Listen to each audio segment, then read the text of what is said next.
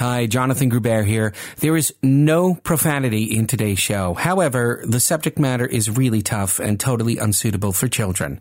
So if there are kids in the room, it's headphones time.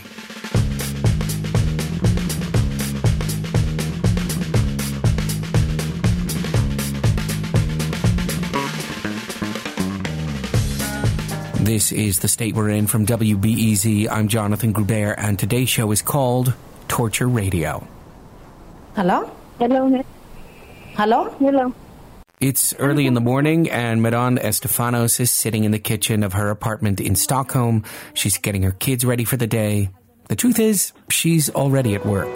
Dear listeners, this is Meron Estefanos, broadcasting from Stockholm, Sweden. Welcome to my program, Voices of Eritrean Refugees, broadcasted every Thursday on Radio Arena. Meron is comforting her little son on her lap while simultaneously speaking into a microphone that's attached to her laptop, and she's got a cell phone cushioned into her chin.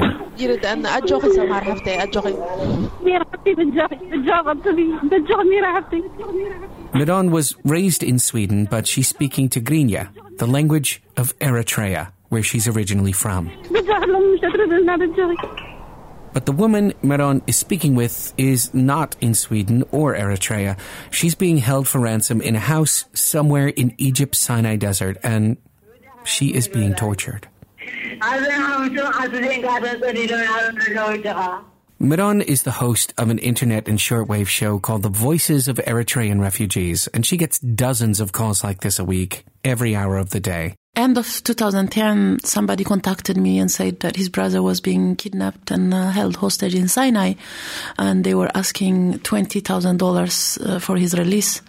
Even though I've known about the kidnappings, but I've never came in contact with any hostages. So he said, if you don't believe me, call them and talk to the hostages directly. And he gave me the phone number. So I was like, should I believe him or not? So I woke up early in the morning and I used my landline phone to call them. And when I spoke to them, so it was just, I got really touched by they were crying, and the stories they told me were very shocking to me. So I asked if it was okay that I broadcasted it in my program. And they said fine. And from there, that's it. I got stuck because of the display. They saved my number and started calling me like every minute. And other hostages heard about me. And then suddenly, from one group of hostages that I was interviewing, it became like 20, 30, 40. So here I am until today. I'm interviewing them. How many do you think you've spoken with? Hundreds and hundreds, yeah. You don't even know how many? I stopped counting. I remember the first 5 groups, how many there were, but after that it just became hard to keep up with the numbers.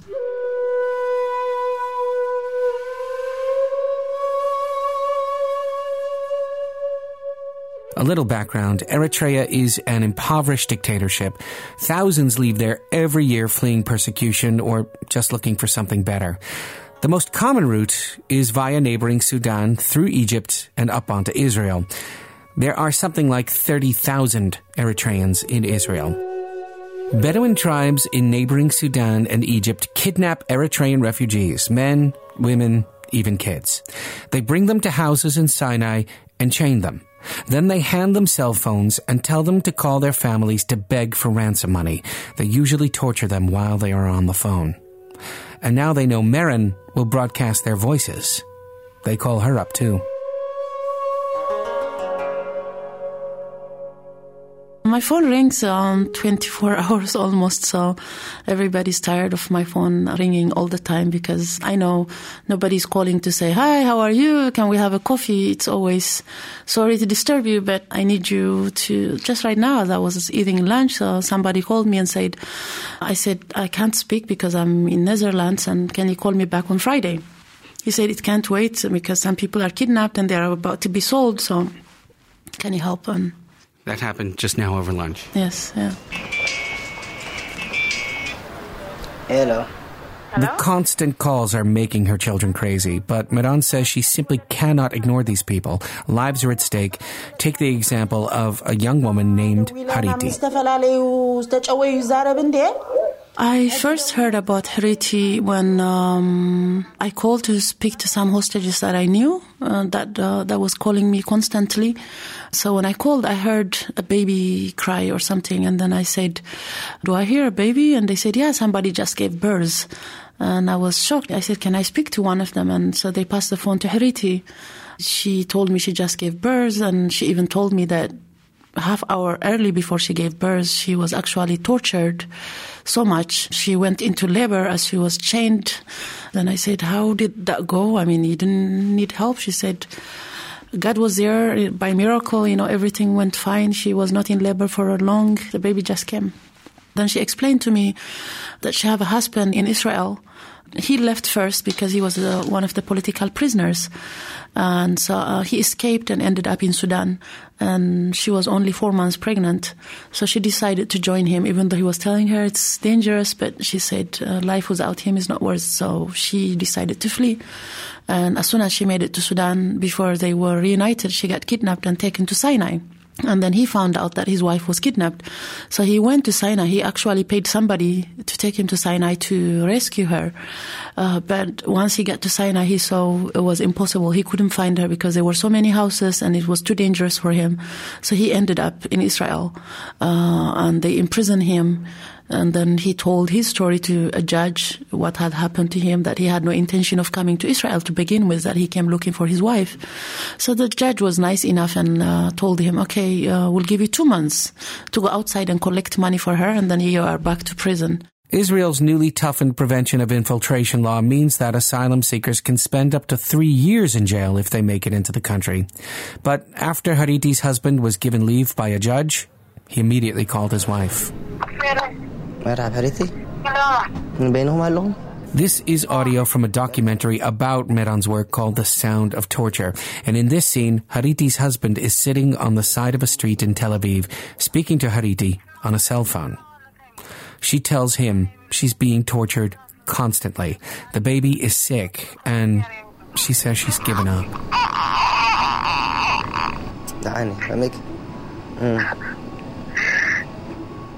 Let me walk you through, how her daily life was. She just gave birth to a newborn baby. She didn't even have anything to cut the umbilical cord.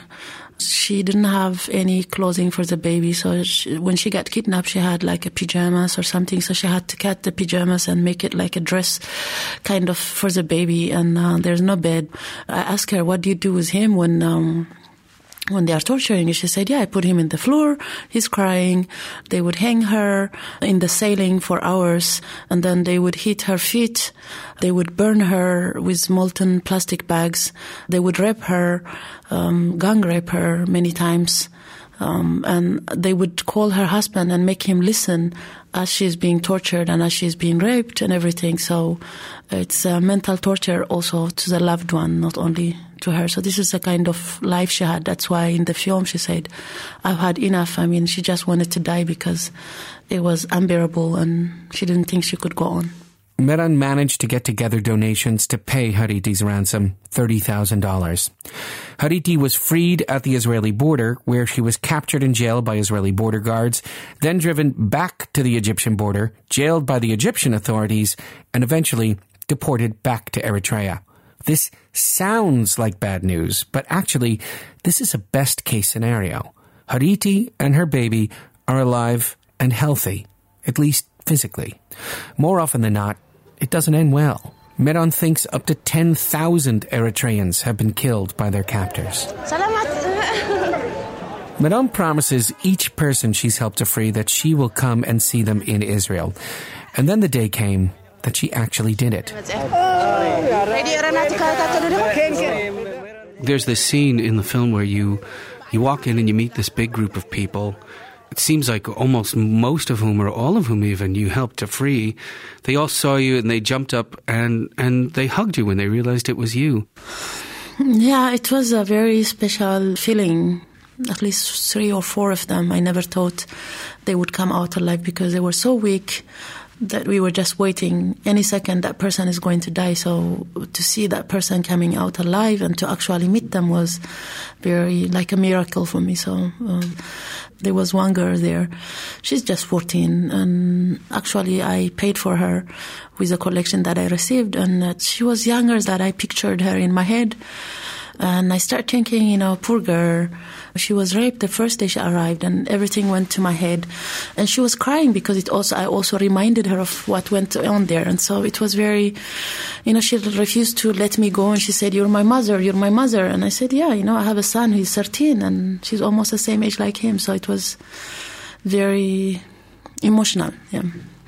In that same park, there's this one woman you saw named Semhar. She was so happy to see you because you talked her through her whole ordeal. And then first she seemed normal, and then her brother touched her and she completely freaked out, and she fell and she started to scream like she was right back in that house. And she only calmed down when you told her to pray in the name of Jesus.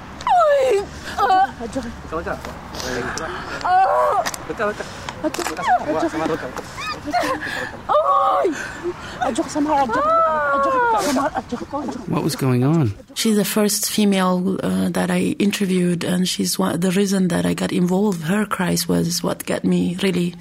I cannot let go of this thing. I said I have to continue. I just expect like the others, we're going to hug and cry maybe, but not that. So when she fell, it was really scary. It seems to me that these people are terribly traumatized, and it's not surprising that many of them have, I'm not a psychologist, but it seems like post-traumatic stress disorder. Is there anybody to help people like Semhar there? No, that's the sad part, that there is no one. I mean, these people, when a hostage calls me after his release and says, Meron, thank you for everything, I made it to Israel. So I'm thinking, yes, they are in heaven now, somebody's going to receive them with an open arms and tell them, don't worry, your problems are over. But when I went to Israel, what was shocking to me, they arrive, you see they have all kind of wounds, some of them have lost 2 hands, some of them have lost a feet or something, there are all kind of burn marks in their body, yet, they let them in, give them a visa, it says, you're not allowed to work, no medical treatments, no housing or welfare. Basically, they tell you, go to the park and die. We don't care. On the other hand, not to seem like the bad guy here, they are illegal aliens. Yeah, but these are people that have no intention to begin with to get to Israel. These are people that were kidnapped forcibly. And they weren't heading to Israel? No. That wasn't the ultimate goal? No. What is the ultimate goal? Just to Sudan. Sudan? Yes. I have to stop here and say that this is the only part of the interview that seems inconsistent with the facts. Interviews with Eritreans in Israel reveals that they see the Jewish state, even with all the problems they have there, as safer than Eritrea, Sudan, or Egypt. While the Eritrean refugees' final destination may be in dispute, what's happening to them is not. And this is why Meron decided to actually go to Sinai and look for the kidnappers. I had to go there to get the peace of mind. Had to? It's something that I say to myself, unless I go there and breathe air in Sinai and touch the ground that they touched, so I will never get the whole thing. So it just felt, I have to go there. And when you told your family that you were going to the Sinai, they said, great idea. No, I did not tell my family. No. You didn't even tell them? No. Because you have kids, right? Yes. You have friends and family. You didn't tell anybody you were going? No. Why? Why not? Because they will try to talk me out of it. So I knew that nobody would understand the feeling that I had. So I just told a friend of mine who was babysitting my kids, I'm going there, and for 2 purposes. One was, actually 3. One was to pay my respect to those that died there, those that I was very close to. Secondly was to try to talk to the people in the area, to try to convince them to help us to stop this, to explain our situation. And third was, it's crazy, but I also wanted to get kidnapped. And what? Yes, that was... What do you mean? I just felt, these people... When you go to international community, you talk to State Department or EU parliamentarians, and they tell you, it's sad what's happening, but these are Eritreans, it's a matter of Eritrean kind of thing. And I was thinking, I'm Swedish, I'm European citizen, so if I get kidnapped, then I will bring a lot of media attention. So I had a friend of mine arranged that she would make a phone call to journalists and the Swedish embassy and things like that. And we found an insurance company, actually, that could pay ransom of $1 million if I get kidnapped. And so... You're smiling because you know how crazy that sounds. Yeah, it's very crazy, but because I was not complete anyways, I just felt, I know it's stupid being a single mother and things, but at the same time I just felt if I don't do this, I will regret the rest of my life. And I wanted to do my best, everything that I could, and that was what was left that I haven't done. And in the best case scenario, Meron, you still might get plastic bags burned onto your back. They could break your feet, they could break your legs, they could gang rape you. Why would you want to do that to yourself? I don't know, it's just, I'm too involved that sometimes, I do feel what they go through, but I don't really fully understand to what extent they feel. I was never tortured or something, so it was just something, somehow I felt that I had to do that. No. Well, no wonder you didn't tell anybody. Yeah. They knew that you had a martyr complex. Yeah. Meron says that she also wanted to get captured because, as a Swedish citizen, her capture would likely garner a lot of international media attention. In the film, Meron dons a headscarf and face veil. Look at me, Karen. I don't know how to drink water. She has her computer with her, full of recordings of the voices of hostages and the voices of the kidnappers. She hooks up with the local Bedouin fixer and drives through the flat orange Sinai desert looking for the houses of where the refugees are being held. Meron says these houses have been described to her hundreds of times. First, she stops at the remains of an Eritrean camp. There are sandals left behind and Eritrean clothing caught on twigs. Yeah. It's Eritrea. Bahri. Says Red Sea in Tigrinya in my language. Yes. Here. Then, she spots the houses. It's exactly here, I think. This place. These are the houses where they are. There's someone there. Meron goes right up to the house and, remember, the hostages all have cell phones. So, she makes a call to see what happens. The feeling was awful because actually I was like 10 meters outside of one house, and so I'm calling the hostages inside, and it's just we can see the window to the houses, and we saw the guards, and the guards saw us. One of the hostages is telling me they're getting nervous because they see something in the window, so they're watching us. And he's like, they are nervous, and I'm also getting nervous. And I was saying, try to find a way to escape, and then we'll wait for you outside. We're just outside, and so the guards came out. They hid their faces, about 4 of them came out. They had guns with them. If it wasn't for the fixer, then we would have been kidnapped for sure. His uncles are the torturers and the traffickers, so when they saw who he was and... Why didn't you just offer yourself to them? In a way, we kind of did, in another place, it was just overwhelming everything, and you're so sad that you even have to make fun of it. So we were screaming, we want to get kidnapped, and the camera woman, she was French, and so we were saying, okay, the French might rescue us if we get kidnapped. The levity ended when their fixer gets a call inviting them to a Bedouin dinner. As we walk in, somebody said in my language, have a seat.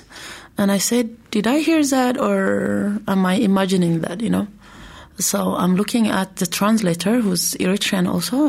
In our language, I said, did you hear that somebody said something, a word in our language? These people could be one of the traffickers or something. So comes one of the guys, he says, yeah, we are one of them in our language. And it's very fluent. And we're like, oh my God. We are in their houses, we are eating dinner with these people. very uncomfortable to be in that house, to sit with two traffickers. Later on, I found out one of them was one of the biggest trafficker that have killed a lot and the cruelest of all. And they said, yeah, we heard you have voices of the traffickers. I said, yeah, and they wanted to listen, so I was letting them from my laptop, they could hear their voices. It was a very weird feeling. The Eritrean guy, my translator, was like, do you guys have weapons? And one thing we learned when we were in that area is everybody brags about how many AK-47s they have and machines and things like that. So they're like showing us gladly how many. So the translator just grabbed one and put bullets on it, and he's thinking, if something happens, at least we'll fight, One was joking of how many people he killed, and we kept getting shocked because he was bragging. Yeah, he's bragging. And to you? Yes, and there was a very uncomfortable feeling. Uncomfortable? Yeah, very weird because you are in there. You weren't angry? Yes, but at that moment, you just want to get out of that house. You don't want... Are you scared? Yeah, because this is not... if something happens, it's not being held hostage or something. It could be just kill you off and take your computer, the evidences that you have and whatever, because I was stupid enough to take all the evidences with me. How did you get out of that? Then, it got late. We spoke for many hours and things, and at last I said, I'm tired. I want to get out. I want to go. They keep saying, no, stay. I said... No, I've had enough. Now I'm tired. And we were really happy that we came out alive from that house.